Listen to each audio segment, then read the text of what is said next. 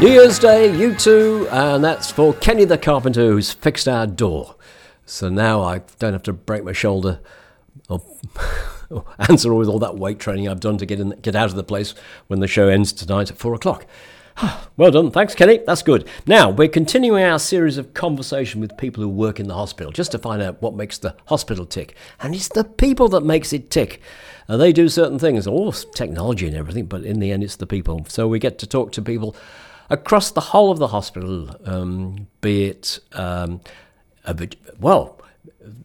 Kenny, he could have come in for an interview, but he got some work to do. But I must talk to him one day about his job.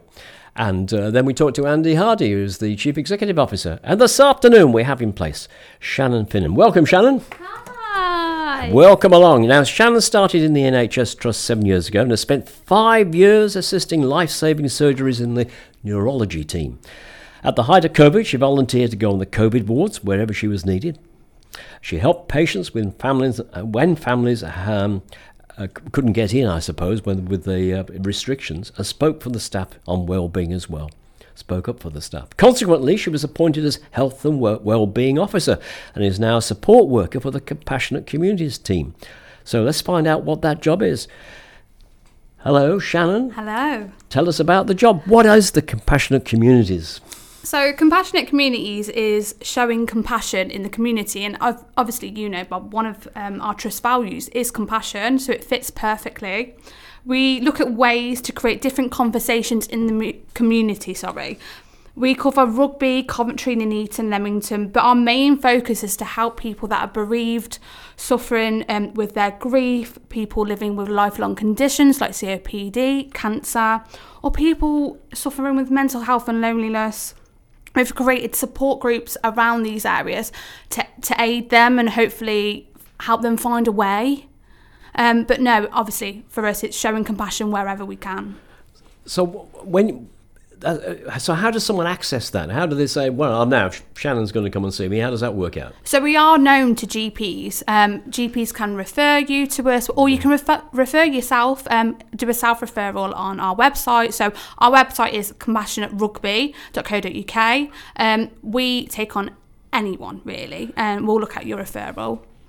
So, but are you part of the University Hospital Coventry in Warwickshire? We are under the we are under the trust, and we work alongside the spiritual department team downstairs. So chaplains are a massive part of our work, but we also work with GPs, social prescribers, and different members of the community, and that's how they refer into us. So if you're on your own in Coventry and Warwickshire, yes, and you need some support, and went onto your website, yes, you may be able to help. Yes, of course. Like we'll look at referrals every day from the community. Yep. What would happen then is that you'd talk to us or we'd contact you.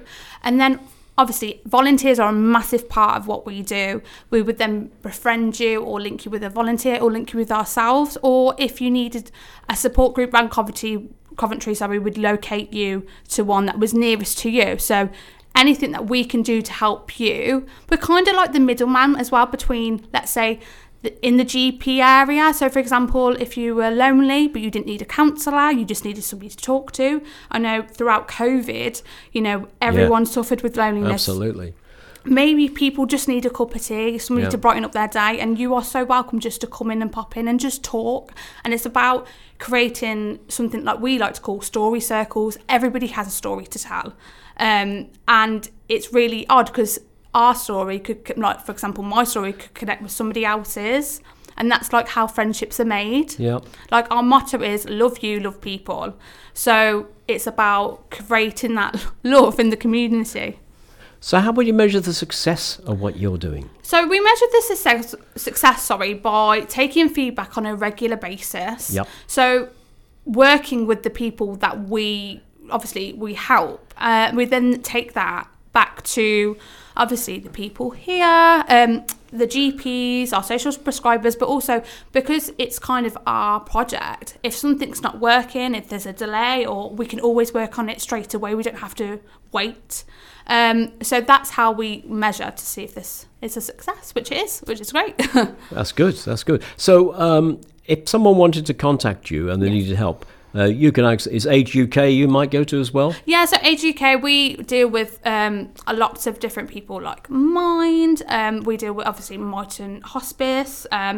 For example, we run a group called Ripple in Coventry, which is for COPD. They have a lot of access to, for example, our trust. So we can have people come from the COPD team to learn about, obviously, their treatment and things like that. So there are different charities that we can access. Okay, that's great. Now, if someone wanted to get some help, yes, what's the website again? It's compassionaterugby.co.uk. Compassionate Rugby, Yes. rather than putting in UHCW Compassionate Communities. I mean, we are on the UHCW website, so you will find us there, but we are changing to be as a compassionate city. Yeah. So rugby will slowly change to compassionate Coventry or Right. whatever. I was thinking someone there. But no, we are becoming a compassionate city. So when that changes, but at the moment it's compassionaterugby.co.uk. Right, so they can find it that way. Yes.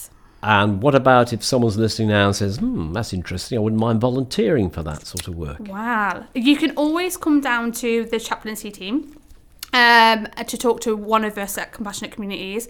But also you can go onto our website, and there is a place that you can volunteer. There's an option that you can come and volunteer with us, so it's just to get in contact with us. But obviously we have social media as well, so we're on Instagram, we're on Facebook, but also through the trust. Okay. And if you say come down and see the faith team, where's that? So it's down on the ground floor. Yep. I'm going to say, I'm trying to do my north, east, south, west, never eat shredded wheat. So it's east side, bottom floor in the faith centre. Okay, that's great. I'm sure. I'm sure if you ask someone down there where the faith centre is, you'd find you I shouldn't lot. say go towards the morgue, but it's that way. Yes, right.